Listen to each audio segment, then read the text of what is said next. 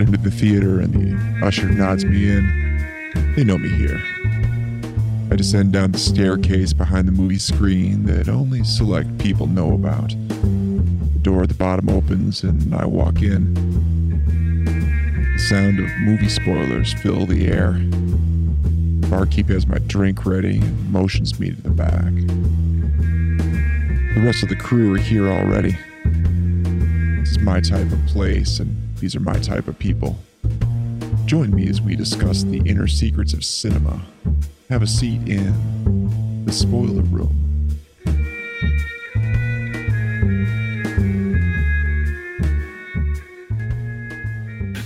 Well, welcome everyone to the spoiler room. Venturing down the stairs, pulling up a chair, and sitting with us as we talk movies.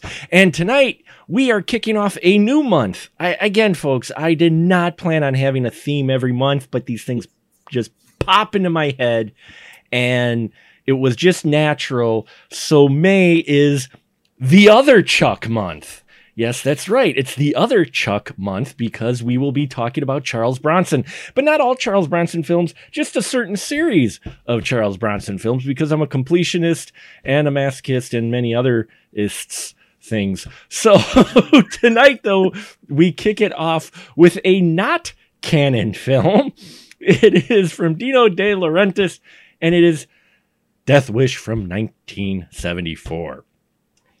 And tonight in the spoiler room, I have a wonderful crew assembled with me. He is back with us from parts unknown. The man has come back from a long journey to join us tonight. It is none other than the BFD himself, Mr. Glenn. Hello, Glenn. How are you, sir? Yeah.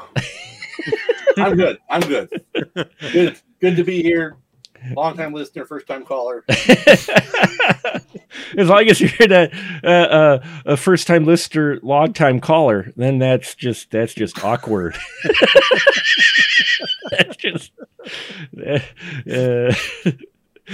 And yes, so glad you could join us. And of course, next to me, my right-hand man and co-host of the Spoiler Room, the man who is, for some reason, a glutton for punishment or something, keeps coming back for more. It is none other than Mr. Ian Simmons. Hello, Ian. How are you, sir? I'm doing great. Glad to. I want to tell you how great I'm doing, Mark. How great are you doing?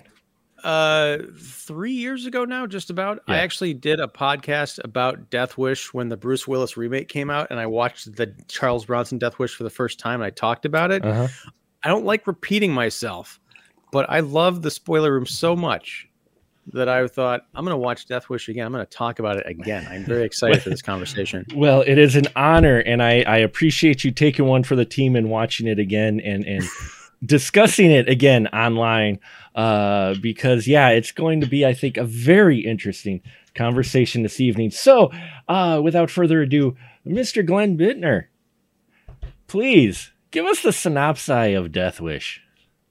Oh, boy. Okay, so mild-mannered New York architect and apparent crack shot Paul Kersey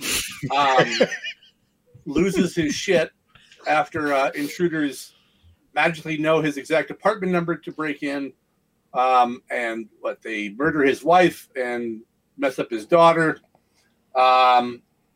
He then goes on a massive killing spree, which is pretty easy because apparently in 1974, 80% of New York is muggers, and the rest is nuns. And one cop played by Big Lou Kritsky. Yes. And he just goes around killing a bunch of people until the cops basically say, hey, knock it off, wink, wink. Go away. Take it elsewhere, wink, wink. And Jeff Goldblum. And Denzel Washington. Oh, yes. Wait, what? Yeah. Where was Denzel Washington in this movie? He was one of the muggers that get one of the victims that gets shot. I think he's one of the guys that gets shot in the alley, if I remember correctly. Really? Either in this one or is he not until 2? No, he's in this one. No. Yeah. I forget. I don't know. He says he wasn't. Yeah. And a lot of people say he was, so it's debated. on whether or not possible. it is. I would take Denzel's word for it, and Uh-huh. everyone else who says he was is just racist because they think everybody looks the same. That's true. That's true. Yeah. I was just going off of a couple articles, so I may very well be wrong. Now, but- I think it was it Boom Boom Washington was the guy from Welcome Back, Kotter. there was Boom Boom. Yeah, was, he was one of the muggers. Yes. Yeah, so maybe they're getting their Washington mixed up, which They- again, Again, it is racism. But I did recognize him in here. Boom Boom. Which, we'll just dive right into this movie because, it's interesting watching this again because I haven't watched it in ages. Because this type of films, I just I like urban crime, okay, but this one, I forgot that there was greasy Jeff Goldblum in this. Man, is he's slimy, but. The whole theme of vigilantism in 1974. Let's see. What Taxi Driver wouldn't be out for another 2 years. Mm-hmm. But this was kind of a trend in some of these urban films. I mean, was crime really that bad in the 70s? Oh yeah, I mean, In New York, it was really bad. yeah, New York City was a hellhole. Mm-hmm. So maybe, This is one of those movies where I don't know if you guys picked up on this, but especially on my second watch last night and this morning, it was just glaringly obvious. This is one of those things where they use statistics and newspaper headlines as dialogue.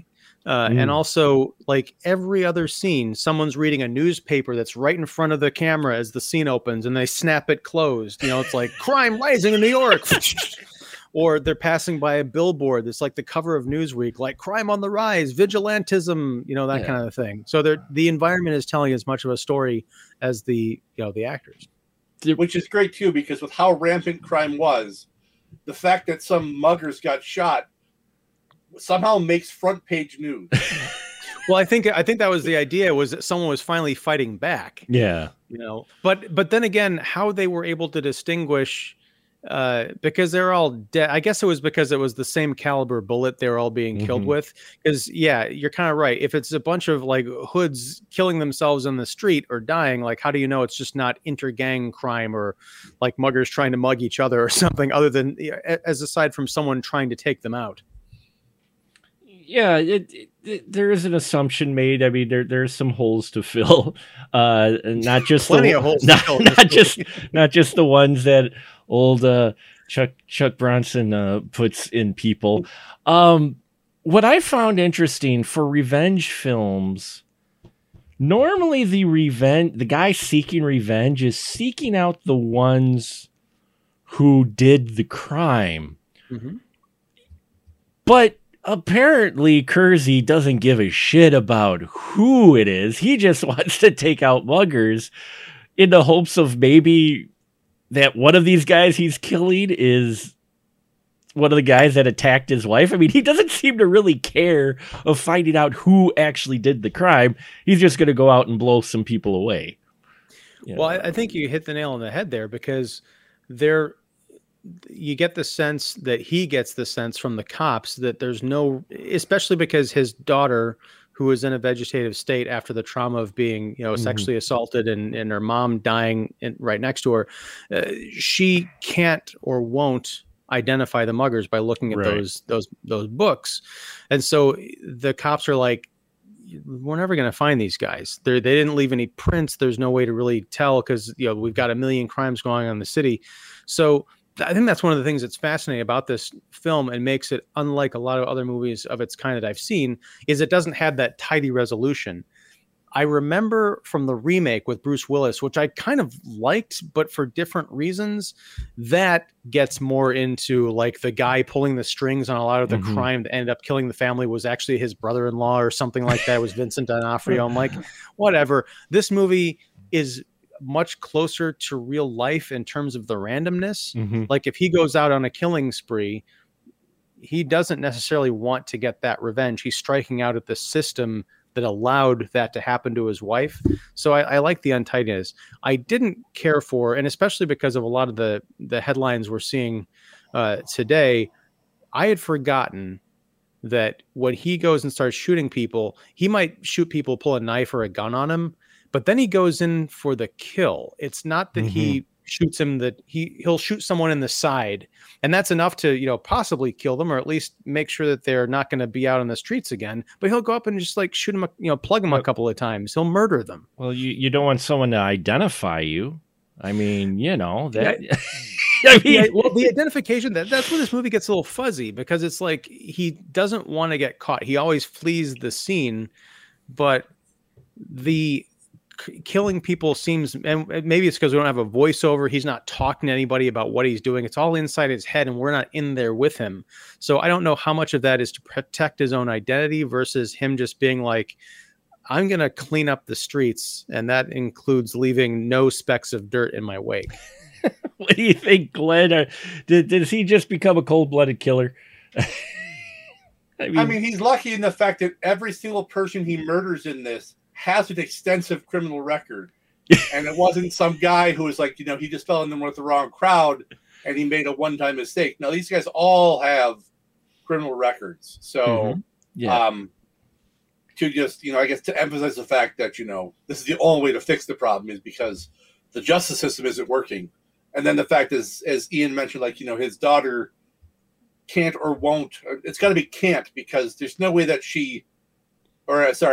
won't, because there's no way she can't identify Jeff Goldblum. If he has a criminal record and his picture's in a mugshot, there's no way you're going to go like, I don't know if it's him or not. I mean, come on. Well, I mean, it's the won't, but it's also the can't, because she's, as the doctors say, she's gone so far into herself that they don't. I think part of it, they don't want to trigger or re-traumatize her by like giving the Clockwork Orange eye treatment and like putting the book in front of her face, like, look at these pictures. which to me just seems so not like 1970s.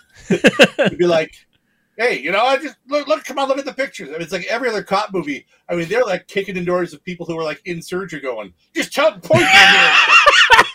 Yeah, the guy's not even out of surgery yet. Here, just point to him. I know you can't talk right now because your mouth is wired shut, but you can point or blink. I'll point and you blink.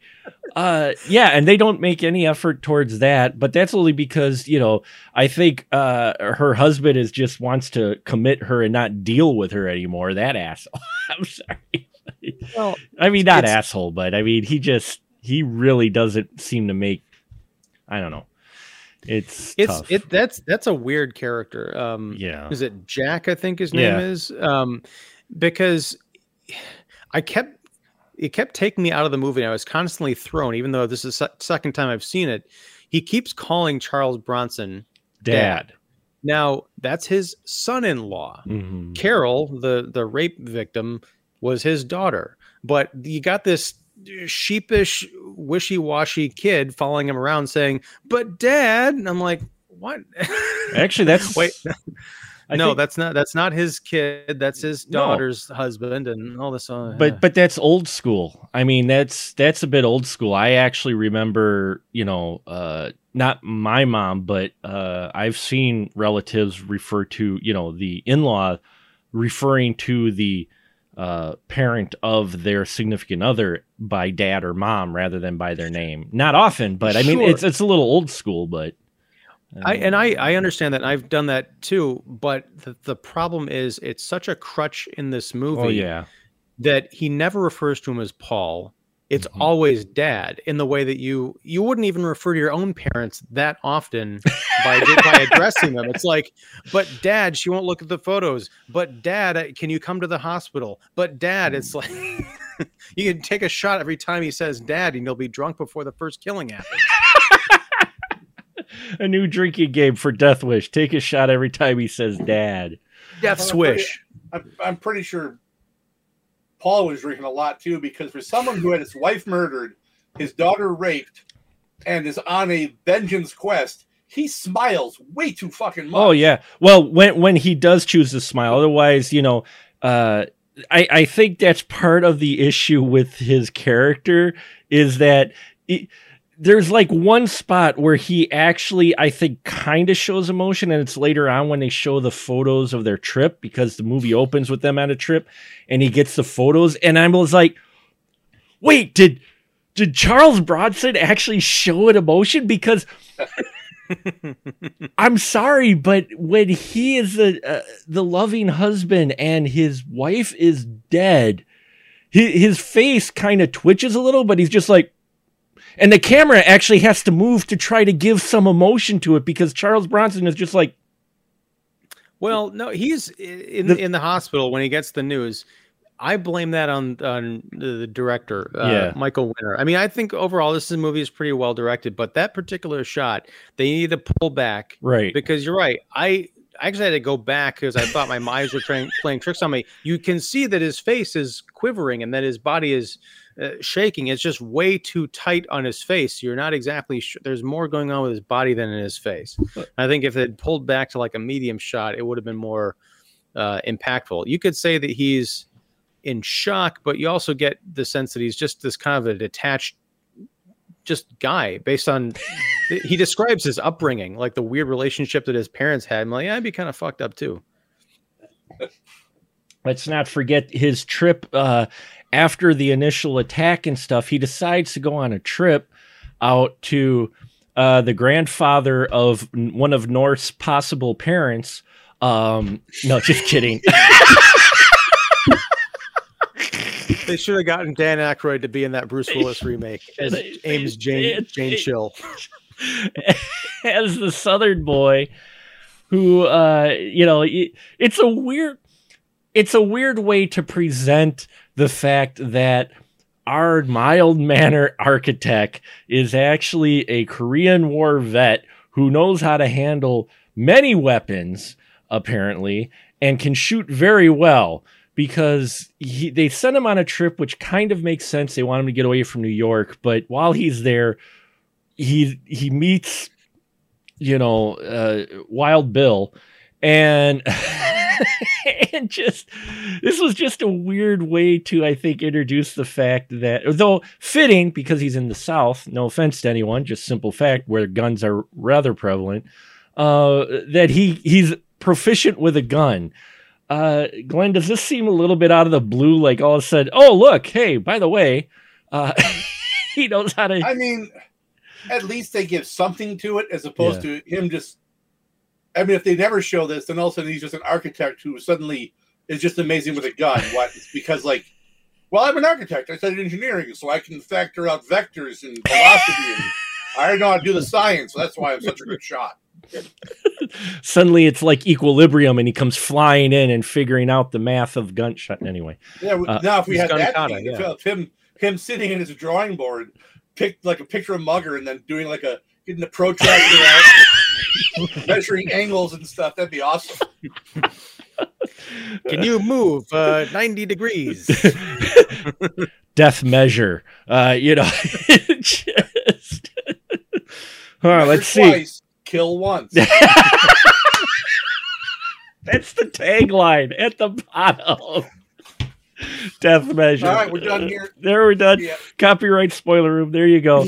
That's the spin-off. Death measure. Measure twice, kill once. From Canon Group Films. That's beautiful. That is quite beautiful. So we've got our guy Kersey, who, again, he seems more he's bent on killing any mugger out there. And I didn't know how to feel about this because on one hand, it's like you said, he's trying to clean up the streets, but it's just like you said, Glenn, it's like this guy's just, I don't know where to feel about Kersey at all. I mean, it's kind of like, am I supposed to be rooting for him? Is this a satire? Is this, what are we trying to tell the audience? Go ahead and grab your guns from the South and go shoot up the neighborhood? Or knitting needles. A hair needle. I love that lady. Hair needle, yeah. Hair needle, yeah. It seems, this is the 70s. It wasn't even the good old Reagan 80s, but right. Crime was rampant. And I feel like this is sort of it's a revenge fantasy, not just for the character, but also kind of a catharsis for the audience. Right. I don't know that it was meant for people to go out and take up arms, but it was a matter of, kind of escapism, as odd as that may seem. So, because this isn't really satire, because Bronson is made a hero. There is a lot of political commentary in here about a system that, it's very much Bronson's character is painted as, I think his coworker calls him a bleeding heart liberal in the beginning of the film. And he, through the course of this tragedy that happens to him, he steps into that dark side where he kind of discovers the love of guns and justice, street justice, because he figures that the system is going to take care of everything, but he realizes that the system is irrevocably broken. And that's the movie's point of view too. We get that scene with Vincent Gardenia as the head police detective talking to the mayor, and the mayor's like, we don't want to make a martyr out of this guy. We just want him to kind of go away. However we get him off the streets. So they know where to go find him. They're just not really going to do it. So there's all sorts of weird angles going on here. But as much as it's disturbing to watch, there's only one real difference between Paul Kersey and Batman, and that's that Batman doesn't kill. Bruce Wayne goes out every night on this war on crime to exorcise the demons that befell his family when he was a young kid. He'll put people in the hospital. He'll bring them close to death. He's probably killed people on accident. Yeah. But, he's got this code like he doesn't kill people, but I'm sure he has. But it's like, it's just a matter of degree. But Batman is a superhero. He's in the Justice League, for crying out loud, but he is also a vigilante. So Paul Kersey is just like the non-colorful DC Comics, non-costumed version of Batman. He is Batman. Yeah, I had that impression while watching this too, that he was Batman with guns, which they've done later on in other comics. And I think there was that big craze right after this with the Paul Toozy. Oh my God, the Paul Toozy. Oh, I missed you, Glenn. I missed you. So with a Paul Toozy. Now I'm just imagining Charles Bronson with that stoned face just going like this. You could probably make that happen. You could probably let's make a TikTok. There we go. We'll do it on a TikTok. And he's got his sidekick constantly going, but Dad.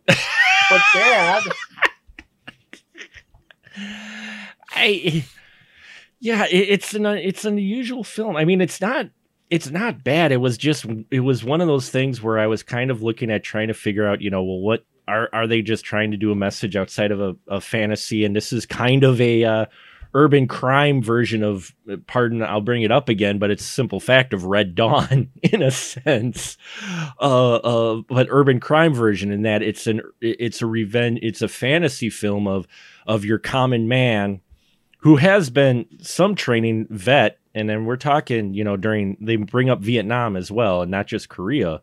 So that's very hitting at that time when it comes out. Current people. Yeah, Nam was still going on with Nam was still a year away from being over. Right. I mean, they wouldn't. It'd be at least another year before Chuck Norris gets captured and taken to the camp. I mean, so that's what we're missing, a Death Wish, missing an action crossover. Oh my God, I want that now. The double Chuck. Oh, anyway, Kersey, Brother Kersey. But I don't know. So is that just kind of this main purpose, Glenn? Do you think is serving as kind of this fantasy for the time it comes out, telling, letting the common folk imagine what it'd be like if one of them actually could just go out and meticulously kill any crook that crosses their path? I mean, I think that's obviously it. I also think this is just the, because it's not the first one like that. I mean, that's what Dirty Harry is too. Right.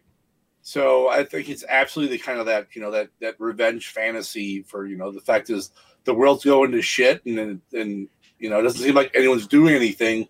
Oh, but some dude will just go out and just kill the bad guys because that's what needs to be done. Mm-hmm. And I did like the fact that, you are right in kind of the Batman superhero type metaphor, because he starts empowering the people to fight back, because we do get the news report of the old lady who I wish I got to look up her name because I've seen her in many places. I love her whenever she shows up, the hairpin. Yeah, she was the old lady, the grandma on 227. Yeah, the old sitcom, yeah. I loved her in 227, and when she showed up here, I'm like, yeah, you know, and I could see her chasing bad guys with a hairpin, and then they do that other, you know. You try not to say, well, people from various areas, that stereotype is just overblown, until they show the New York construction guy well, yeah, we saw, you know, he was up on the rafters, and he said, oh yeah, he saw someone get robbed, and so, you know, we chased the guy, and you know, we roughed him up a bit. Reports are he got 2 broken arms, broken ribs, and a concussion. Oh, really? Well, he must have fell. I'm like, how cliche New Yorker could you get?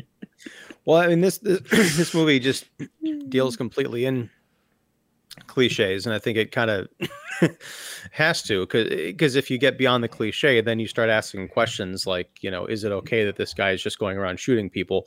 To Glenn's point, what if this was their first mugging? What if they're kind of coerced into it? You know, that kind of a thing. Is there hope for reform? Mm-hmm. You know, even if the system that would prosecute these folks is corrupt, what about the people themselves? You know, could they be redeemed? So it's all sorts of questions that you're not really meant to ask in 1974. This is much more enlightened perspective. But I mean, the key difference between this and Dirty Harry, because Glenn, you're absolutely right. Dirty Harry was 3 years before this, but Dirty Harry was a cop. Right. This is very much the street view. It's like, man, if even the cops are going, you know, they have to go off the books. Like, what hope do, you know, a regular New York dwelling architect have? But I think they could have done something a bit more to make that connection between the Korean War vet and the pacifist, essentially, that Kersey had become. Because we're just meant to say, oh, that's why he's so good with guns. But I want to know more about the story. Like, what happened to him in the conflict to make him kind of swear that off and just go become a square? And did he have any PTSD or any of that stuff? Well, they use a title to describe him when he was over in Korea. I forgot what it was. He was a commanding officer. Well, no, but they used a specific term. Like, he was supposed to be a guy there who was supposed to be not promoting people getting killed, because he was a conscientious objector. A CO, conscientious objector. Ah, okay. I didn't know what that was, so I'm like, okay. See, I knew he was a conscientious. I just thought the CO was also for a commanding officer, because I thought they were talking about his rank or something. Okay, yeah, I got it. Yeah. So that's what they actually meant, is that just he was the commanding officer, or? Well, he was also a conscientious objector. I think there was some. Yeah. It was very garbled. I have to go back and watch it again. Yeah, well, that's what they say. Yeah, I just didn't know what that was, so I was just like, okay, because it seemed like they said it with a little spit in their voice, like, oh, you were a conscientious objector. See, I can't even say the fucking word. Yeah, because I mean, it was equated to they didn't believe that people did objected for moral reasons. They thought they were cowards. Ah, I gotcha. You won't kill people? You're a coward. Right. Oh, I just don't want to kill people. Until I do. And then I'm killing everyone. Yeah. Well, yeah, which is, you know, I found it interesting. I'm like, maybe they dropped in it because I'm like, wait, he's really good with guns. He's supposed to be a conscientious objector, which I get the impression meant no guns or violence. Plus, he was part of a medical unit, which usually means you're trying to save people and not, you know, kill people. Well, but I mean, you still get the training. So, well, yeah, that's true. There was that. My God, I'm gonna forget it, but I'm forgetting the title. But there was that Andrew Garfield movie that came out a few years ago. It was directed by Mel Gibson. Oh yeah. But that was the true story of a guy from, I think it was World War II. Who saved like a whole bunch of people, but he was also, a pacifist, right? Stuck in the middle of this war. So yeah, it's possible that he got the training, that he was really good at it. He just didn't want to use those skills because he knew what happened. But that's what I'm talking about. Talking to you guys, it makes it even more frustrating, because how do you get from being a conscientious objector to making that leap?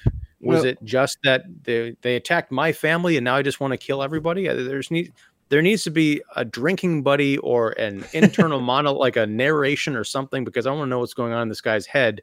I don't get the character development just because he painted his apartment orange. an eyesore orange, in fact, and he plays music quite loud. Though, speaking of music, I mean, 70s people painted stuff ugly colors all the freaking time. That's true. It's very true. But maybe they were trying to go for the angle of showing you how the act of what happened to his wife and daughter broke him and pushed him over the edge of going from conscientious objector to killing random thugs in the street, which, you know, I get the impression that he didn't want to find the guys, almost, in a sense, because, or I shouldn't say he didn't. The movie feels like they don't want him to find the guys. Doesn't even seem like he's looking for them, even though they mentioned, oh, well, he shops at the same grocery store that apparently the attackers came from. I'm like, yeah, but you would think he'd be looking for, asking around, or, you know, hey, you know, whatever. But he doesn't even do that. But I think if he does find the guys, that ends his motivation for killing random guys in the street. Well, but how would he know? Yeah, that's true. Yeah, he wouldn't know. And that's almost like an idea for a sequel. I don't think I've seen the other movies, but it'd be funny if those same guys showed up in like part 2 and he accidentally ends up killing them. Just they get swept up in his reign of, you know, urban terror. But yeah, I don't know. I don't know that would have stopped him if he had caught up with Goldblum and the others, because it feels, because the movie doesn't make it about him hunting down these folks. It really do. I got the feeling that he was so caught up in the media attention on the crime, it just like putting it in his face, like, this is happening all around you. You don't care because you're living this fancy architect life and it can't touch you, but now it is touching you. And he's like, well, now I have to overreact to everything, so everyone's going to pay. Now, I think there's a real good story in there. This is based on a novel, and I wonder if the novel got more inside the character's head, or is it just, you know, 200 pages of, you know, then I walked into the subway and I shot these other 3 people, and 3 pages of describing the guts on the floor. I don't know. I don't know. Glenn, did you read the book at all, or? No, I didn't either. But yeah, I'd be interested to see if it was, you know, something inside his head and a little more motivation on that. I mean, no, I mean, it's what it is. I mean, it's a decent urban fantasy revenge film. He does eventually start to get too confident in his vigilantism. He starts believing his own hype, I think. Because he starts getting this immunity complex, I think, almost, because there's news articles and magazines about vigilantism, all sparked from him, and he gets a little too big for his britches, doesn't he, Glenn? Yeah, he does. But, you know, he's collecting his own press clippings and newspapers, right? I mean, you know, and go ahead.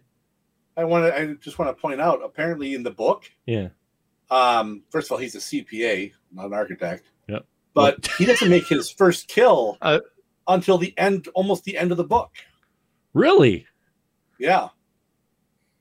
Well, does he just like maim a bunch of people? And is he Batman until the end? The period of the novel, as it's described here, was a meditation on the way violence twists and breaks people. So it was that kind of like, you know, he's just, for most of the book, he's just kind of like a man adrift, unsure of what he is and what he should do. Oh, so he was more... I want to read that now. He was more of a Travis Bickle, then, type of guy, in some respects, where he didn't break at first. He just saw the scum of the city, which, again, I had almost had an idea, a flashback of a Death Wish Taxi Driver crossover, when the first Taxi pulled up in New York crime. I looked at the driver like, wait, is that Bickle? Wait, is it? And then my mind went off for a minute going, man, that would be wild if these two were in the same city at the same time. You know what? You could cut like a weird little trailer together of like Travis Bickle driving and he's talking to like his fare, and then you cut to the back seat of Kersey in the cab, and then like in the bar, Kersey's watching TV and it's like Chuck Norris being brought home from Vietnam. We are really building this cinematic universe now. Yes. Hey, Chuck. This Chuck does take his shirt off too, so let's just put it that way. Which, you know, it opens with I'd forgotten the opening of this movie. It's like the weird Brady Bunch goes to Hawaii, and it's all this idyllic photography with Hope Lang on the beach, and then it's like Dino De Laurentiis presents. I'm like, wait, are they going to actually put Death Wish over this Hawaii vacation? But no, they wait till they get to New York. They wait till they get to New York before they post that it's actual Death Wish. Well, yeah, because they want to show you how happy of a couple they are before the nasty. They want to show you every single mundane thing they do in their lives, down to checking their fucking mail.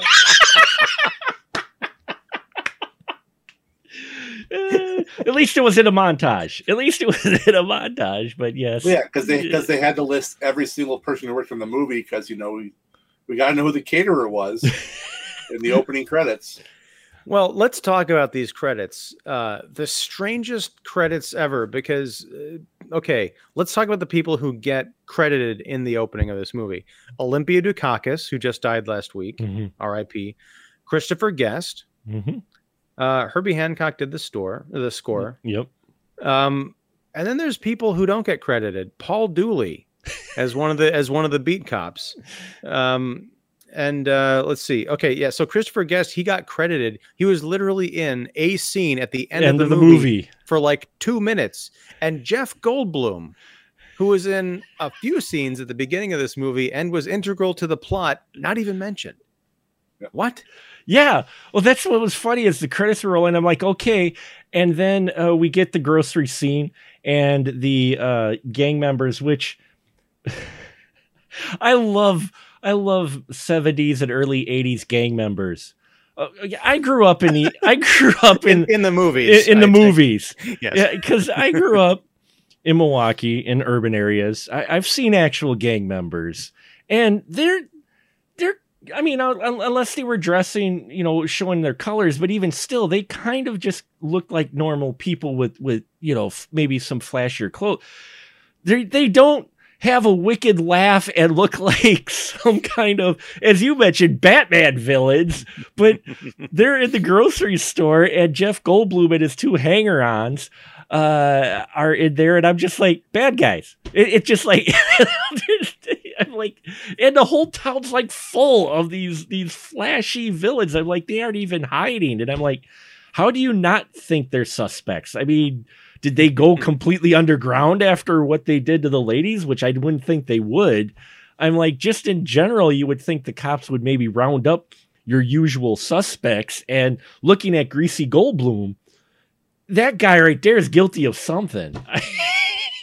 But he's guilty of some terrible delivery. I mean, I know we're talking about the great Jeff Goldblum, but when he says, don't jive, mother, you know what we want. He said it in the whitest way and possible. Was he also related to the Kerseys? Because he did call her mother too. Well, that's just, you know, yeah. It's a close-knit neighborhood. I love the ease with which they found her apartment. Well, yeah, I mean, because there was just an address. It wasn't even the apartment number, because the way these guys aren't even nonchalant about it. She has they sprinted in, and well, I mean, she has a box of groceries, and I'm thinking to myself, I'm looking at that going, you and your daughter could carry the fucking bags. I don't care if you are an architect's wife. You mean you're having that small box of groceries delivered to your apartment, and they leave the address in the box, so the guy's just, oh, that's where we're going. And yeah, they go into the apartment and manage to guess which door they're in, because it's not like they're following them. Well, I mean, into the Goldblum, apartment, and you know, gang members find a way. They did, but I mean, I don't remember seeing an apartment number on the slip of paper at all. I just remember seeing an address, and maybe I missed the number, but yeah, it was rather easy for them to find it. And then, you know, they it's the 70s, so whatever heinous act we have, it has to be extremely brutal. It also has to be that so it justifies our man going on his killing spree. Though he goes on his killing spree, as mentioned before, not looking for the guys responsible. He just decides, oh, you know, shooting fish in a barrel. One of these guys may have been it eventually. Well, I mean, the weird thing is, I made a joke about Clockwork Orange earlier, but the rape scene in that movie is all over the rape scene in Death Wish. I mean, down to some of the angles. Right. The weird thing is the Death Wish scene is meant strictly to get the audience on board with hating these characters and wanting to see Paul Kersey's revenge. Kersey isn't there to see it. He just gets the story from, you know, his wife was attacked, his daughter was attacked. Mm-hmm. But in A Clockwork Orange, it's the old wealthy guy who's, you know, home with his wife when the attack happens. So when he comes back at the end, you understand that he knows the severity of what was done to his family, and you can understand, you're on board with it. And that was kind of an exploitative and shocking scene, you know, when that came out. This is exploitative and shocking, but without the narrative or artistic qualifications that keep it from just being like, this is ooky exploitation, down to spraying the butt, the girl's ass red with the spray paint and demeaning her that way too. It was just ugly. Well, I guess for me, I mean, I understand, again, the whole setup, and I think that's somewhat of the issue I had with, well, there are a number of things I had with the scene, but it was definitely that, is just the fact of, okay, we get it. The crime was severe enough. They go a little far to where at one point it just felt like it was tossed in there just for the exploitative manner. I mean, we didn't need to see Jeff Goldblum's butt. Okay.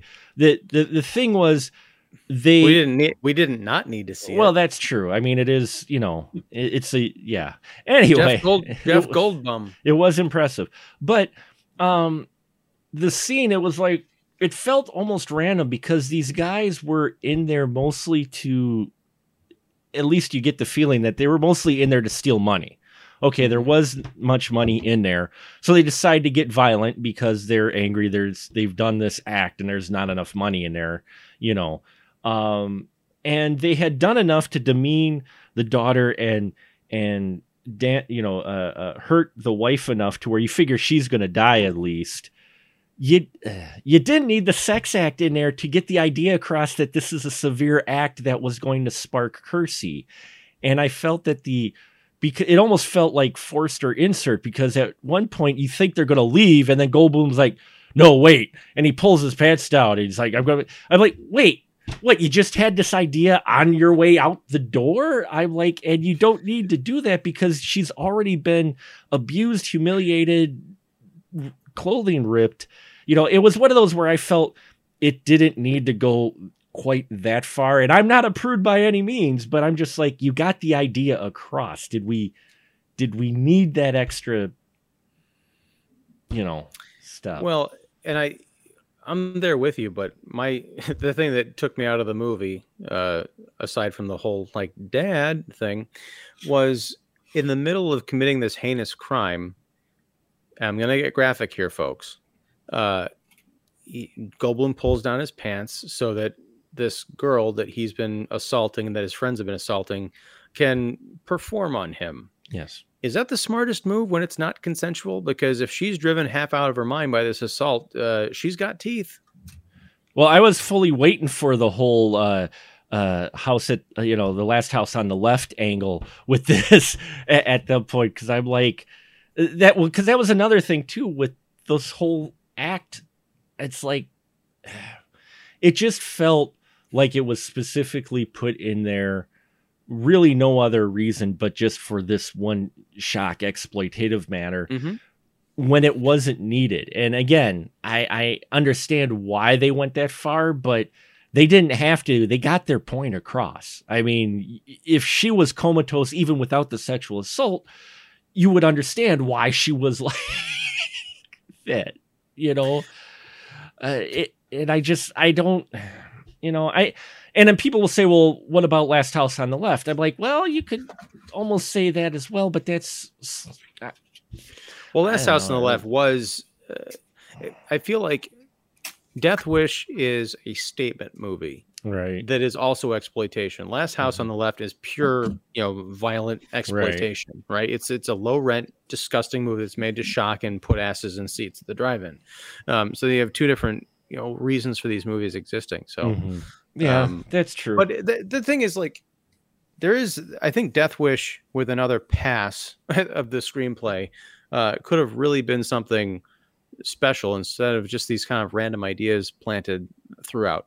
I like the idea that the one thing I think the son-in-law does in this script is, as Kersey is going on this rampage and he's, you know, cleaning up his life and, you know, finding purpose again, painting his apartment orange, he's like talking about Carol, and Bronson as an actor and also Paul Kersey as a character is getting further and further removed because his daughter's in a sanitarium, his wife's in the ground.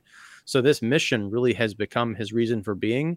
It's almost like the inciting incident doesn't matter anymore. There's no connection between his wife and daughter and the acts that he's doing by the end of the film, which I think is something really cool to explore, but, you know, they don't really do anything with it at all. And not really. Yeah, but 2 years later, he gets a rocket launcher. So, oh, you made him spit take. Yeah, almost. Spoil. Well, it's a spoiler room. Shush, we haven't gotten to these yet. We haven't. Oh, you got that one too. We haven't gotten to the. Yeah. We'll get there. We'll get there. But no, you're right. I mean, it is the urban fantasy, you know, revenge. It is vigilante. It's the Batman. They're making him into a superhero. This guy is kind of like, I don't know when the Punisher came out, but this guy is like pre-Punisher, or, you know, like almost like a Punisher. I want to say they're pretty close in terms of, yeah. I'm not versed as you guys are in comics by any means, so I will not go on record, but he did feel a kind of a bit like a Castle almost. Oh, dude. 1974. Oh. Yep. Yeah. All right. You know, so he kind of feels, I mean, as far as, you know, you got them kind of a similar motivation, you know, with his character and the way he goes about it. It just, I was getting Punisher vibes as well from Kersey. I would love to see to have seen Charles Bronson in that skull, you know, outfit, because he was looking pretty badass by the end when he's walking around in all black with the coat and everything. And you know, I wasn't really behind him in his mission or anything, but he had the look down at least. I think for me, what was tough for me to get behind him was the fact that he was baiting the crooks for no other reason than to kill them. I was hoping maybe he was baiting them and then he'd like either shoot him in the leg or something.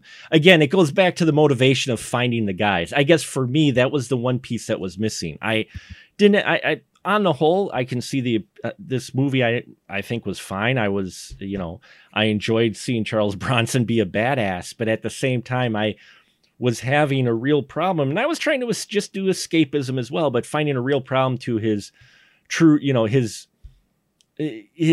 goal with just killing people, you know, because he was baiting people. The guy literally is in a high crime area. He whips out the old pocketbook in front of the prostitute who, yeah, she's a prostitute, folks. And he opens it up and he purposely fans out the $100 bills like, ooh, look what I got, just to bait the crooks.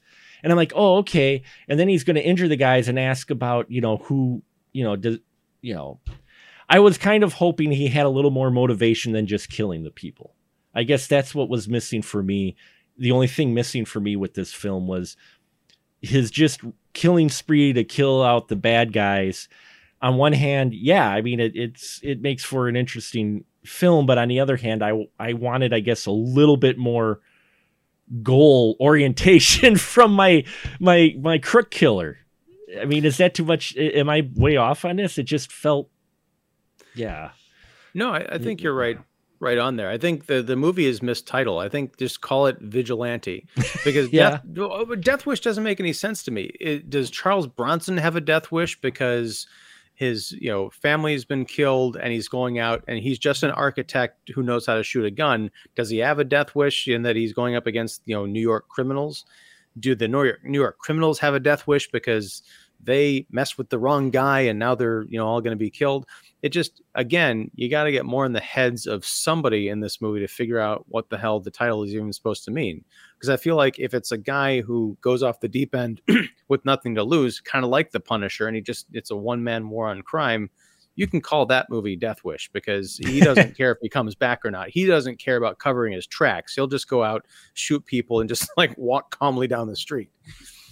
Well, I mean, he does kind of, I can kind of see the Death Wish angle, because he's just facing these punks out in the open and doesn't seem to care that they might have a gun or a knife. Doesn't matter to him. So maybe that's the death wish. That's not wishing for death. Maybe it's kill wish. Like he's wishing that he could kill somebody when he goes out at night. Well, I mean, the term death wish, though, I've heard it used, you've heard it many times. I've heard it used in other films. What do you got, a death wish? When guys go on a suicide mission type of thing. So maybe they, going at that angle, he doesn't deliberately want to die, but hey, he's just going to do this thing. And if he dies. But that's sort of my point. He wants to go out and kill people. It's not like, you don't get the sense that he doesn't care if he lives or dies. He gets a taste for it. Mm-hmm. You mentioned how much he's smiling during this movie, and particularly that closing shot of him when he goes to Chicago. That was the one bit of invention that I liked about the remake, is it actually takes place in Chicago, and at the end he goes to New York. They're totally making it different. Yeah, actually, the Bruce Willis character in the remake lives in Evanston, Illinois, which is pretty much where I live. Wow. So yeah. So are you saying that you're the new Kersey then, huh? You're secretly saying you're Kersey now. I get it. No secret about it. I have a death wish, and I'm announcing it here. You better watch out. Okay. Just kidding. Make sure you catch it on TikTok. That shit'll go viral. What about you, Glenn? Do you think Wish Talk, Death Talk? Do you think Death Wish is an appropriate title for this, Glenn? Does he have a death wish, or? No, he does not. Yeah. We've been blathering about this for 10 minutes, and Glenn just comes in as the referee. Just drops these seeds of wisdom. That's why I love Glenn. It's like everybody else we're talking, and just like, no, he doesn't. What the fuck you guys talking about, man? He doesn't have a death wish. He's got blood thirst. I think he's got bloodlust. Bloodlust, yeah. There you go, bloodlust. That would be maybe. Well, that'd be then maybe. That'd be about like necromancy or something. Yeah, that's true. They might think. Well, I mean, if you think about it too, I mean, it's not like the newspapers had any creativity in this movie either. They just called him the Vigilante. That's it. Yeah, no one came up. I mean, I can't imagine normally, they come up with great names for stuff. I have the Zodiac Killer and all this stuff. No, this is just Vigilante. Yeah. It's like if there had been some massive robbing spree, they just call the guy the Robber. Here's FBI's Most Wanted. We had Vigilante, the Robber, Jaywalker. It's like great value. You at least call him the. Go ahead. I was just saying, call the Caliber Killer or something like that. Yeah. No, the titles, the titles in Death Wish are just like great value comic book characters. It's like the Robber, the Vigilante, the Mugger Master, the Mugger, Mugger Murderer, the Mugger Fucker, the Mugger Fucker, the Mugger Fucker. That would only work if he stuck his gun up their butt and then shot him. Yeah, boom. That's true. Isn't that buckwheat though? Don't they call that getting a buckwheat? Or never mind, different movie. I don't think I want to know what that movie is. No, but yeah, Death Wish.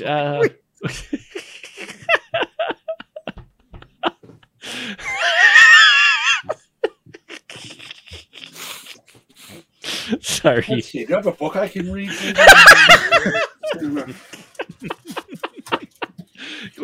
Glenn's looking for a palate cleanser now. He's like, oh shit, what did I get myself back into? No, the one thing that caught me with this, and we'll wrap it up, but it's just who's the police captain or whatever who's in charge of this. On one hand, you get the feeling like he does actually want to catch the guy. On the other hand, you get the feeling he's just doing whatever. Is he like just a stone's throw away from retirement? They don't really say it, but don't you get the feeling like this guy just he wants this case to be done? He doesn't seem to really, he really goes about it lackadaisically. And apparently in the 70s, you don't need a warrant that's the interesting thing is because he's kind of doing his own vigilante justice where he just goes into Paul Kersey's apartment. He's rifling through stuff. If they ever did bring him in and be like, how did you get this information? Like, it's not going to hold up in court. Well, that's what I had in my thought too, because he gets the doorman. I mean, first off, all he does is flash a badge. He doesn't say he has a warrant or anything. We're just cops. And then the doorman lets him in, and then he gets the maintenance guy to just let him in someone's apartment. It's like, okay. And then while he's in there, yeah, he's rifling through things, but he's not really rifling well. He's looking for candy, it looks like, because he finds a piece of candy and he chews on it. But I'm just thinking to myself, if he did find evidence, you've got no warrant. You really don't have a probable cause yet because you don't have your blood match. So it's like, if this actually did go to court, would it even stand? Would Kersey get off? Well, he would get off because he's the motherfucker, as we've established. But no, what I loved, and Herbie Hancock's score is pretty great throughout this movie. I love the music. But there's a choice here that just drove me up the wall because this movie kind of strays into comedy a little bit. When the detective is in Kersey's apartment, he's rifling through the newspapers. He picks up a copy of People magazine that has his face on it. This local Chicago detective got on the cover of People magazine. And when he picks it up, there's like this wah wah. It's like, what? What's going on here? No, I think this guy, he believed in law and order. He was stuck, trying to solve 1,000, mugging cases in a city that's just like doesn't care and is full of crime. He comes across this guy who's helping to bring the crime rate down, but he's doing it outside the law. So he's in a frustrating position. I think within about 9 years, he's going to retire, to a little flower shop. He's going to encounter a little guy named Seymour who's going to bring a plant in to make all his dreams come true. Down on Skid Row. Yes. Down on Skid Row. And so eventually our detective, our captain eventually retires, opens up a shop on Skid Row and becomes plant food. Okay. Yeah. I'm good. But he doesn't actually die because he later on has a kid that becomes a slumlord just like him. Oh, yeah. What is that in reference to? The Super. Yeah. What, with Joe Pesci? Yeah, he plays Joe Pesci's dad. Oh my! I haven't seen that movie in 20 years. Wow. I also thought it was great that an actor named Gardenia is in Little Shop of Horrors. That just seemed almost like stunt casting. It does seem like stunt. And Christopher Guest was in that movie. Yeah. Oh my God. Wow. We've got a Little Shop of Horrors Death Wish crossover here. Along with Missing in Action and yeah, Christopher Guest, his character got tired of being a cop who was asked to compromise his principles, so he just becomes a collector of curios. Okay. My, what an interesting plant you have. We're gonna make this happen, guys. It's in New York, so I mean we've got this, And I'm pretty sure the plant was played by Freddie Boom Boom Washington. Yeah. Oh shit! And on that note, feed me, Mr. Carter. Feed me, Carter. Welcome back, Audrey 2. Feed me all night long, Mr. Carter. Anyway, Mr. Carter. That plant's eating people. Yeah, that plant. Where? Over there. What? Wow. Oh yeah, Death Wish. There's your theme for next month. Welcome back, Cotter. Welcome All back. of June. Welcome back, Canon. Welcome back, Canon. Ooh. This is turning into a canon year. But I think we will wrap it up. Not a deep film, an interesting film, what they were going for. And yeah, it really brought Mr. Chuck, Mr. Charles Bronson to the forefront. I mean, he already was known, but really this is, when you say Charles Bronson, most people immediately think Death Wish. I mean, they just, yeah. I mean, never mind the Westerns and such. No, you say Charles Bronson, like, oh, Death Wish. There you go.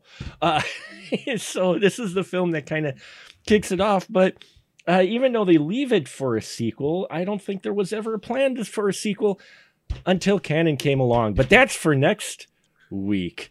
There's a whole Canon to the rescue. There's a whole chapter of those 3 movies in here.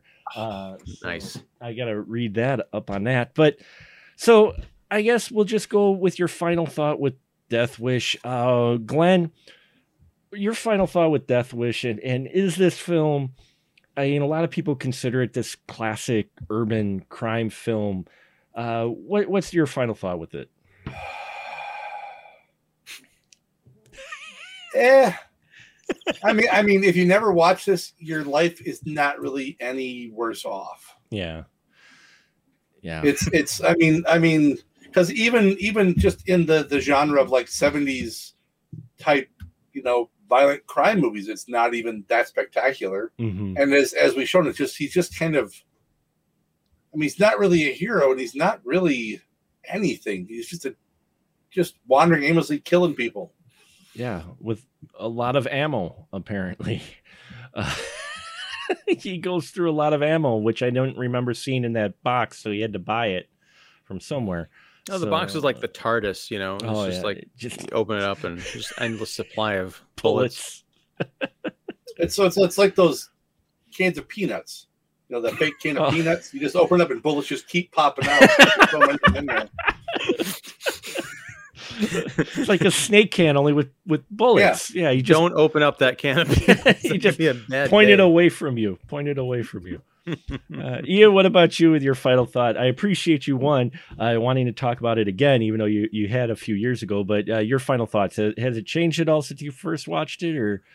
Here's the weird thing. I think it's a function of me getting older and watching too many movies, because I feel like I have to go back and listen to my conversation from a few years ago. I remember liking it more then than I do now. I just feel like I'm thinking about it differently. Like the crime and just the way Kersey carries out his mission just rubs me the wrong way more now than it did then. And also, I think I watched Death Wish 2 at that time, but I honestly cannot remember anything about it or if I even did watch it. So next week is going to be a lot of fun. So that's going to be a trip down memory lane or a first time viewing. I don't know. I was going to say it's going to be like you watched it for the first time all over again. So, so yeah, and I'm the same. I mean, it's one of those where it's watchable, sure. I mean, just for what it is, the kind of the urban crime thing, and seeing all the people in it, I just couldn't believe all the people that end up showing up in this film as just little minor one-off characters, one-scene characters. But in the end, yeah, I was like, it had that potential, but it's lacking a little something with the Kersey character, and it's not Bronson's acting. Though, I mean, he does show a little emotion in here. It's kind of equivalent to Chuck Norris, the other Chuck, his acting of emotion that we saw in Missing in Action 1, which was 2 but 1. But sorry, one thing I wanted to sneak in here before I left, because I just looked this up because it struck me. I'm like, that can't be her. It is. Did you recognize the checkout girl in that opening grocery store scene? I remember the face. I don't remember the name of the person, but the face looked familiar. Actress's name is Sonia Manzano, otherwise known as Maria from Sesame Street. Which is in New York. Yeah. Which Now I got Big Bird as Paul Kersey. Okay, it's been a long day. No, I think Snuffleupagus looks more like Paul Kersey. I want to see, yeah, and he's got more of that sad sack kind of thing. I want to see him going on a killing spree.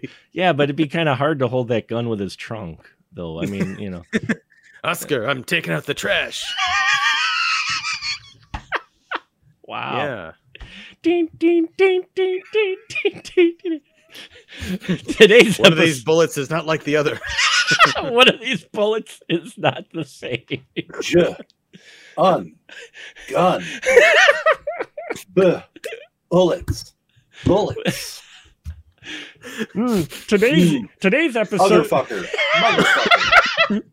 Today's episode was brought to you by the letter D and the letter W. And the number 6. Like the revolver.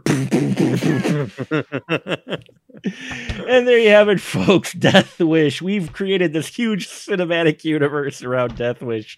Someone needs to cut a trailer of that together. So I hope you enjoyed this conversation. And yeah, now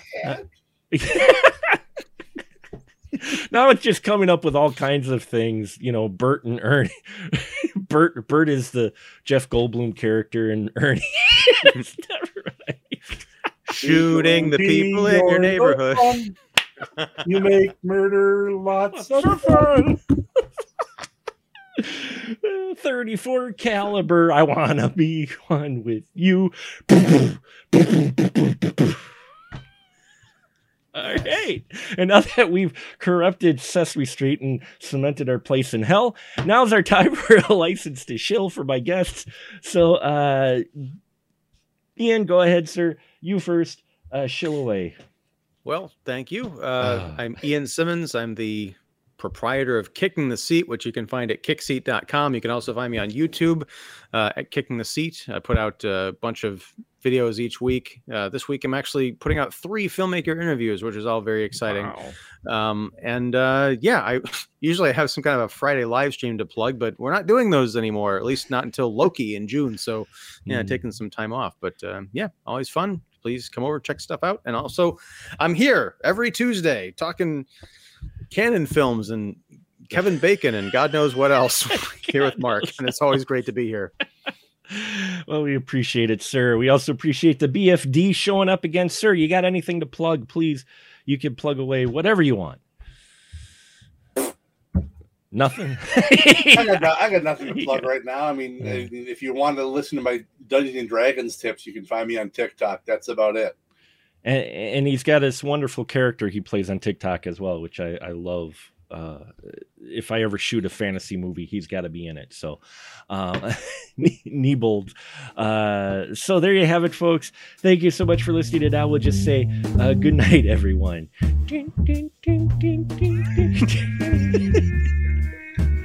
Good night. Hey everyone, we hope you enjoyed our show.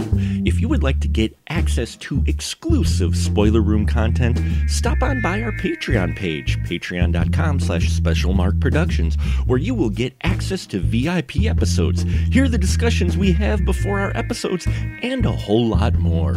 With your support, we can continue to provide the quality content you've come to expect.